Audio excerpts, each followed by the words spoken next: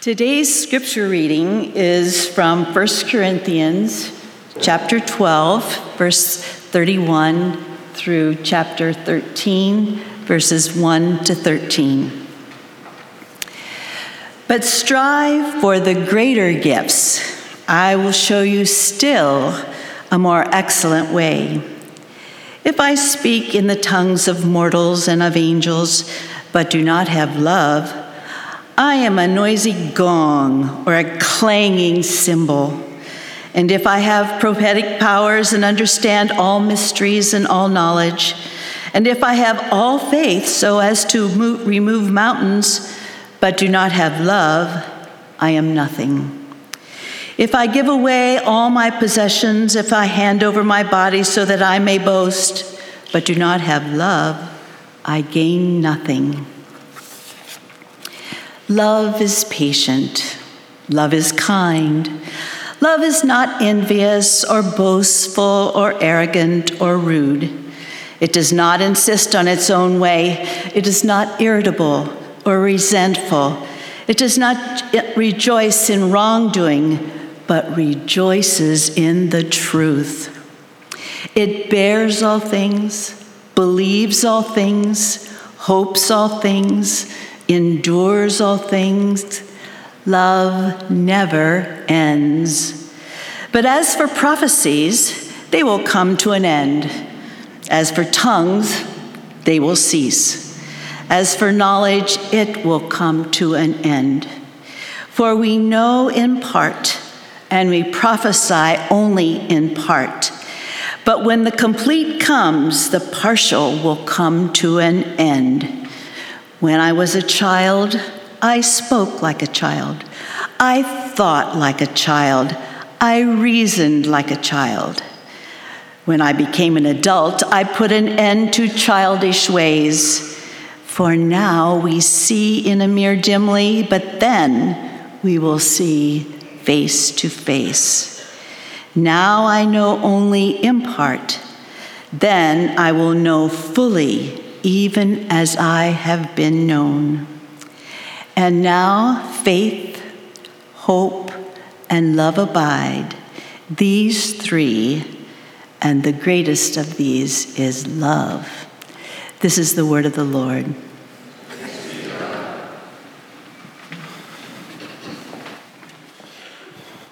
Well, good morning. We had an unfortunate office issue. The copier broke yesterday, and so I'm going to try something new. After 25 years of paper sermons, I'm going to go digital this morning. So there's a high probability I'm going to go off script. High probability, because I'm just going to go with it. I love this passage, and we're going to unpack a little bit of it today. But how many people have heard that passage before at a wedding and so forth? So there's a lot in there, and we're not going to cover it all. But I was thinking about this, and I was thinking back, because we've been in this sermon series on identity crisis and how we're formed and how our identity is formed. And there were two people that helped form my identity, that helped form who I am today, and they're my grandmothers. I had both sets of grandparents, and I had a maternal grandmother, paternal grandmother. And my parents would occasionally go away for the weekend, and they would say, Matt and Mark, that was my brother, he'd say, where do you guys, grandparents, you're going to your grandparents this weekend. Sometimes we had a choice, sometimes we didn't. And now my maternal grandmother, my brother and I, we really liked going to her house. Because what happened when you got there is she spoiled you. I mean, she was the grandmother that didn't say no. Like, if you want orange soda or root beer with your dinner, you got it, right? None of this health stuff, no health food, whatever junk food you want to eat, you get to stay up late on Saturday night. Now in the 80s, that meant staying up to watch The Love Boat. Some of you remember that, right? Fantasy out. And so my parents didn't let us watch Love Boat. They thought, and they probably shouldn't. My grandparents should not have let me watch Love Boat. That formed my preteen understanding of love, which we're seeing the passage today is not accurate. And so these things, and so I got spoiled when I went to my maternal grandmother's house. And I loved it. And as a kid, if my parents came to me and said, hey, which grandma do you want to go to? Guess who I chose?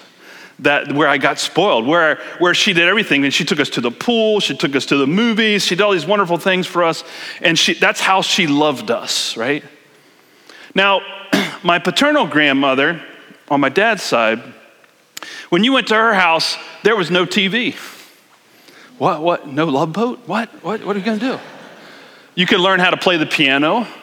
You could do some crafts with grandma or some other things, or we would go outside, or we'd do activities that went outside. But she was constantly spending time with us and taking us places to help us learn or help us grow. She fed us great meals.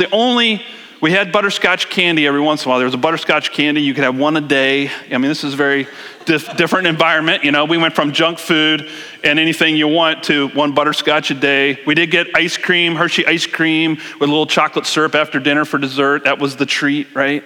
Everything was very structured for the weekend, but there was a lot of investment in spending time with me and my brother and doing things and doing activities with us. And so when I was a kid, and I had a choice, I would go, I want to go to the grandparent that will cater to me. But as I grew older and as I grew up, I began to reflect on my paternal grandmother. And I would say to you today, as I mature, because Paul talks about when we put childish ways behind us, when we mature, we start to see things differently. And as I look back on that, I actually appreciate what my paternal grandmother did for us. And I would say to you that my paternal grandmother probably had more to do with shaping who I am today than the other grandmother. Why is that? Because she was intentional about developing me and trying to help me be the best person I could be. She didn't cater to me, she didn't spoil me, but she loved me in a way that said, I want to bring out the best in you. I want you to grow. I want you to learn. I want you to be the best person that God created you to be, Matt. I learned more about God from my paternal grandmother than the one that spoiled to me. And I think about that as a definition of love, right? Now, those are different ways of loving, and I would say both grandmothers loved me equally and loved me just as much, and they had different ways of expressing it.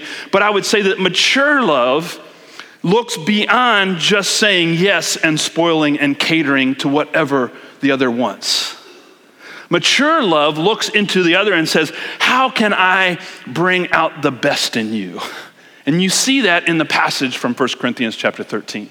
You see this. Now, one of the things, too, that's been popular, and I recommend this book to a lot of pre-married couples as they come to me to hear about marriage and they're excited. One of the books I assign them is The 5 Languages of Love. Have anybody mentioned, you've heard of the 5 Languages of Love? I probably figured most of you have either heard of it, but here are the 5 languages. They're words of affirmation, quality time, receiving gifts, acts of service, and physical touch. These are the 5 love languages Gary Chapman put in his book, and we talk about that in premarital counseling. Now, when I think about this, I think, Paul said in the passage, if I can speak in the tongues of angels and have not love, right? I thought about that. These are great. But couldn't you do these things? Couldn't you speak these languages and still not possess the character of love? Now stay with me here. I have utterly failed at this. Can I just be honest with you? My wife's love language is words of affirmation.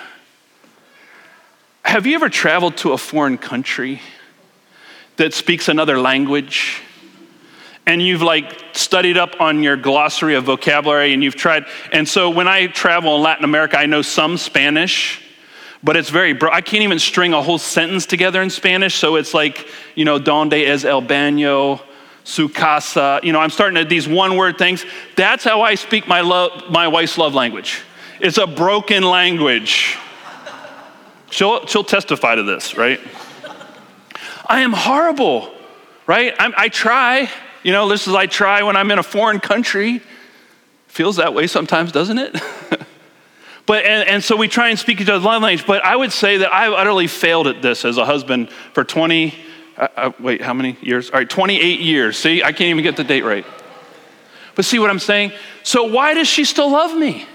Why does she stay with me? Why does she put up with me? She could demand that I speak her language. Why doesn't she do that? Because I would suggest to you that there's something more to love than speaking the language. I can speak in the tongues of angels, but have not love.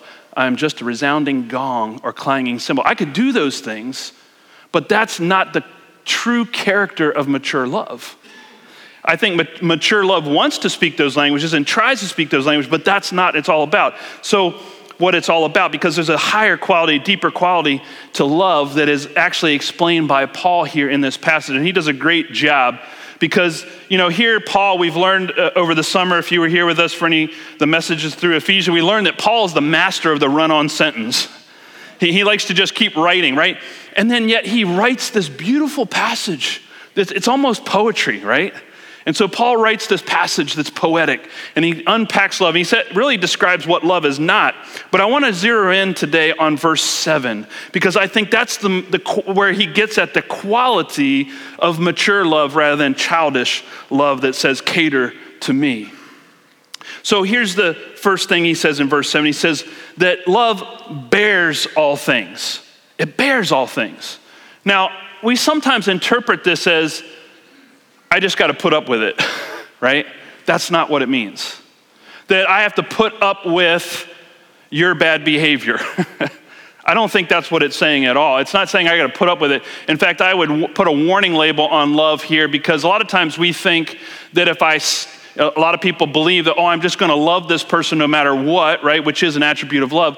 But sometimes we're in relationships that are toxic or relationships that are abusive, right? And we need to know where to draw the boundaries, and where love would say, I'm going to protect, or love is going to say, I'm not going to rejoice with that evil or wrongdoing. I'm not going to put up with that. So there's a warning label, and sometimes we interpret this as, I should put up with abuse. And that's not what I'm saying. I don't think that's what Paul's saying. I just want to put that out there. It's not about putting up with toxicity or putting up with abuse. I think there are times where we got to protect ourselves, and love does protect to pull away from those toxic relationships. So I would put that out there. But basically what Paul is saying is that this is a different type. What it actually means is it's actually an attempt to cover over flaws. Now, it doesn't mean ignore or condone, but if you could think of it this way, that it's actually this idea of love bears all things. It means that love will stretch further and cover further than the flaw. So love actually rises above the brokenness, rises above the flaws, rises above the sin, rises above those things, and stretches further and says, I'm going to be greater. I'm going to love you more than your brokenness and sin. I'm going to love you more than that. I'm going to stretch further, and my love's going to stretch far enough that even if you are broken, flawed, sin, that I'm going to be able to bear it, because love is driving me, not just pointing out your flaws. If you were here 2 weeks ago, we unpacked the passage in Genesis where Adam and Eve fall from grace, fall from the garden, they eat the fruit, and they immediately feel shame and brokenness. They've now marred the imago Dei, the image of God within them. And what does God do at the end of that passage, at that end of that fall story, is what happens is that God makes coverings for them. They were bearing all things, but he actually bears cover. That's what this means. That doesn't mean to bear all, it means to cover over, right? To stretch over. And what God was doing was an act of love by giving them clothing to cover their flaws, to cover their nakedness, to cover their shame. And he says, I'm going to stretch beyond that. I'm not just going to look at your flaws anymore. I'm going to go beyond that. I'm going to stretch beyond your flaws, and I'm going to love you. Does that make sense? Do you ever feel like there are times in your family relationships or in your friendships where people are doing things and you just say, I'm going to have to stretch love further for you, right? Can I get a witness here this morning? All right. There's moments where you just have to stretch further with your love than their hurt and their pain and their brokenness. You just got to stretch. And that's what love does. It bears all things. And says 1 Peter 4:8 says, above all, love each other deeply, because love covers over a multitude of sins, right? That's to bear all things. Love covers over. The next thing Paul says is believes all things. Believes all things. Now, I'm going to call this congregation to account today, because on Easter Sunday, there was twice as many people here on Easter Sunday, and I asked a question about belief. We were talking about belief. Do you believe? And my question was, do you believe the Mariners could go 500 this season? Remember that? Anybody here for that one? I'm calling back way back, right? And how many of you lifted your hands and said, yes, I believe? Yeah, maybe one or two. You guys, I got to go back, watch the tape, you guys. You go back, watch the tape. Because literally I think there was one or two people who said, yeah, I believe they're going to go 500, right? If you guys don't love the Mariners. Because the love believes all things, right? What it does is it believes the best. And so a true fan, right? Do you believe in the Seahawks this morning? Right, all right, good. You're wearing the jersey, so I'm going to go with, so you're going to believe, right? You got to believe. They're 0-2, but we're just going to keep believing the best. And that's what a fan does, right? Are we fans of other people? Do we believe the best in them? Do we believe they can do it? Do we believe in it? Love believes all things. It believes the best in the other person. It does not assume the worst. A lot of times what we do is assume the worst, right? Do you know that when there's this always what we call in leadership circles, we call this gap? There's a gap in information. So anytime something new comes in, or there's a new event or a new situation, there's what our previous knowledge is and our previous understanding, and then there's this new thing that happens or new situation that we face, and then there's a gap, right? There's a gap between what we know and this new thing or this new information, and sometimes we don't have all the information. And so when there's that gap in information in our brains are actually wired to fill in the gap. You and I will try and fill in the gap. And so I will fill in the gap with either good things or good information or good assumptions, or I can fill it in with negative things, with negative assumptions or negative belief, right? So give you an example. This has happened twice now because I pull off of 3rd Avenue here by the church quite often. And I stopped because there was a pedestrian in the crossway. There's a crosswalk right here on 3rd Avenue. There's 2 buses, crosswalk. Someone was crossing the street. Then you've also got coming down the hill, not only 3rd Avenue, but there's another road parallel. You know what I'm talking about? You all been there, right? And there's another car, and there people sometimes they don't stop. And then there's a car coming out. What's this street out here? Dravis, yeah, that one, yeah. I don't read signs. It's Seattle. I don't need to read signs. I just got to know where I'm going. So when I'm coming up, so I stop there at the crosswalk for the pedestrian, the car that wants to make another turn, the car coming down 3rd Avenue, another car coming down the other road, and the traffic's backing up behind me. And you know what those turkeys do? They start honking their horn. I'm trying not to run people over here. I'm trying to not get into an accident, but people back there can't see what I see, right? And so what are they doing with the gap in information? What are they filling it in with? You get moving, right? I mean, that's it. They're assuming the worst in me as a driver, which they don't know me, so they don't know that they can trust my driving skills, right? So I get it. But see, have you ever done that? Have you ever filled in the gap with negativity, with assumptions, with false assumptions, with bad assumption, bad belief, right? Love doesn't do that. Love says, I'm going to fill that gap with the best. And I'm going to believe the best in this person or in this situation. And at least until I can get more information, right? I'm going to believe the best till I get more information. Or I'm going to believe until I can't believe anymore.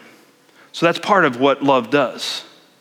Love attempts to fill the gap with belief for the best in that other.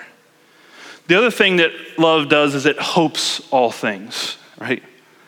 Love will give the person a second chance, a third chance, a fourth chance. According to Jesus, a 7 times 70 chance. That's how many chances, because it's always hoping the best. Always hoping that things will turn around. Always hoping that things could get better. Always hoping the best. And even if it's not the best, it hopes it's not true. That's the hope of love. Hope is always going to rush in with good and to believe in the other person and to say, I want the best in you. I'm going to hope that the best comes out of you. I liken it to parenthood. I know some of you aren't parents, but when you're a parent, you begin to hope and believe and want what is best for your child no matter what they do. That's what happens. If you remember 92, anybody remember Derek Redmond in the 92 Olympics? He was a 400-meter sprinter. He was running in the 400-meter event. He was a hopeful for the gold medal. He was actually running in the race. They expected him to get the gold medal. So the gun goes off, and he begins running 150 yards into the 400. Sorry, I got to get my measurements right. 150 meters into the 400-meter race, tears a hamstring, falls down to the track in pain. I mean, he just is full out sprint and then just collapses. Finally, he gets himself together and he gets up and he starts limping around the track. He's determined to finish the race. And then this is why we remember this event. Many people remember it because his dad climbed down out of the bleachers, fought through security, pushed security aside, and ran to his son, right? And put his arm around him and helped him finish the race. And if you watch the video, you'll see the dad, and the security keeps trying to pull them off the track, and he's like, no. Go away. We're finishing. I'm going to help my son finish. I hope the best. I had all these hopes for him, but I'm not giving up on him, right? Because that's what love does. Love runs to the broken, to the hurting, puts its arm around them and helps them limp to the finish line. And I think, isn't that what God did for us in Jesus Christ? Isn't that why God sent the Son? Isn't that why God sent the Son? God looked at the world and saw us limping around and said, I got to do something. I got to get on the field. I got to get on the track. I got to get down to earth. And I got to do something about all the limping I'm seeing from the sons and daughters of God. So God sends the Son to rush in because God hopes the best for us, wants the best for us, believes the best for us. And then here's the fourth thing Paul says. He says, love endures all things. Endures all things. That means it stays steadfast. It means that it doesn't give up. Love does not give up. That's how you know whether you're loved or not. Do people give up on you? You know, we've been talking about identity crisis. And I think if you remember, part of our identity crisis is when we don't fit in, when we're not loved, when people don't accept us. What happens as we go into an identity crisis?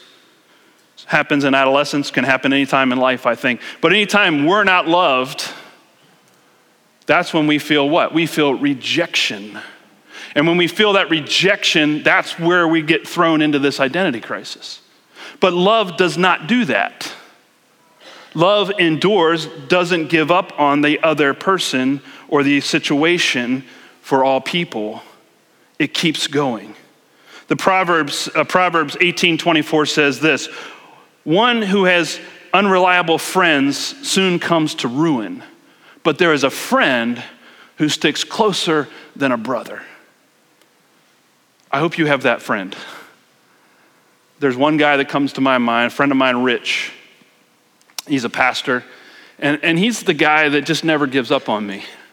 That no matter what mistakes I make, no matter what my failures are, no matter what, he's a friend that I can always call on the phone and say, Rich, this is going on or that's going on, and Rich doesn't give up on me. He just loves Matt, which I don't know why he does that, but he does. Do you have somebody like that? Do you have somebody who just doesn't give up on you? I do know you have a God that doesn't give up on you. So if you can't think of that person, know that you have a God who does not give up, a God who endures through your whole life, who will never give up on you. Because Paul says that really of all the things in the world, of all the languages and prophecies and tongues and all these things, Paul says there's a permanency to love. Love is eternal. Everything else is going to disappear. There's a permanency to love. And I tease my wife sometimes. She told me not to tell you this illustration. but I'm going with it, going off, So sometimes I tease my wife. She says to me, remember, I'm not good at the language. Y'all remember? I just want to put that disclaimer out there. Words of affirmation, right? So she says to me, I love you. Now, the appropriate response is what? Good, very good. So ignore my example. You already know what to do. And I'll say that, right? I'll say, I love you too. But sometimes when I'm in my, I like to tease my family sometimes. And when I'm in kind of a humorous mood, she'll say, I love you. And I'll say, we'll see. I guess I shouldn't have used that, right? She was right, no. Now, I want to point out that I'm theologically correct in my answer. Let me just dig my grave a little bit deeper. But here's my point. Don't do that, right? Don't do that. Wives, don't do that. Husbands, don't do that. Single people in relationships, don't do that. But what am I saying in my teasing of her, in my playfulness, is I'm saying is that we both know there's a permanency to love. And what I'm saying is, I know you'll love me if you're there when I'm 65, when I'm 70, when I'm 75. Will you be there when I pass away, or will I be there when you pass away? If we're there at that moment, we'll have been testifying to the permanency of love. That's what marriage is about. Marriage says, we take vows when we get married, and we say, for better, for worse. You see, it's easy to love when things are better. But will you be here when things are worse? Is there a permanency to your love? Do you have a kind of love that will endure all things, that will believe all things, bear all things, hope all things for that other person, that will endure all things? That's permanent. You see, I think that's the character of mature love. The character of mature love versus childish love is love's ability to stay in the game, the ability to jump on the field when things aren't good and jump in when we need to. That's what love does. That's the character of love. As we think about, I wrap up this identity crisis series, I think here's what I would suggest, here's what I invite you to. We can identify in so many different ways, and we can't change our past, we can't change our backgrounds, we can't change our experiences, which actually shape how we fill in the gaps. But here's what my hope is for us. As we allow our identity to be formed and shaped in life, here's what I would ask us to consider as our identity. That our identity would be shaped by a faith in God who made us and loves us and values us. That our faith, because this is really our identity defined by our faith, hope, and love, that our faith in God who made us and values us, that's out where we're putting our faith, and in the image of God within us, a hope in Christ who can make us whole. We talked about that last week. That when I put my hope in Christ, when I follow Jesus, I actually can become the whole person that God created me to be, that I can live into the image of God that God planted in each of us. And then lastly, after today, in a life defined by love for other people. All of us, I would say it's highly probable that all of us will die. With freezing bodies and everything, I'm going to just say highly probable, right? You got that, thanks for that. But what we're saying here is that all of us are going to have a funeral or a memorial service one day. And I've been to a lot of them for some reason. And I hear the stories, I hear the testimony to people's lives. And we somehow try and take, and I've said this before and it's worth mentioning again, but we take this person's life and we try and sum it up in an hour, which to me just doesn't seem altogether correct. But we do it, we need to do it. But when I listen to the stories, when I listen to people, how they identify the person that passed away, I don't hear a resume. I don't hear about their church membership. I do hear a little bit about maybe some of their accomplishments or things, but that's not the heart of what people say. You know, I don't hear about their gender or all these other identities that we put on ourselves or label ourselves. I don't hear about the labels. You know what I hear about? How they loved. Like, every story is about how that person loved somebody else. Or in some examples, I have to say, or didn't. Or there's hurt, or there's pain, or there's grief because they weren't loved by that person. So it goes both ways, but I want you to think about that as you live your life from this point on, will it be defined by how you love people? Will your identity be centered around how you love other people? So that when you come to that day at the end of your life, that people define you by your love. God is love. You and I are created in the image of God. You got it? Amen.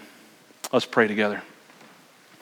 God, we thank you that you are a God of love who bears all things, hopes all things, believes all things, endures all things with us. That you are the good God who sent the Son and sent the Holy Spirit to work within us, to love us, to value us, to help heal us, to make us whole again, to help us discover the image of God in us that calls us to love others and to love you, God. And so we pause to say thank you for loving us, for saying we matter, and for enduring with us. We give you thanks today in Jesus' name. Amen.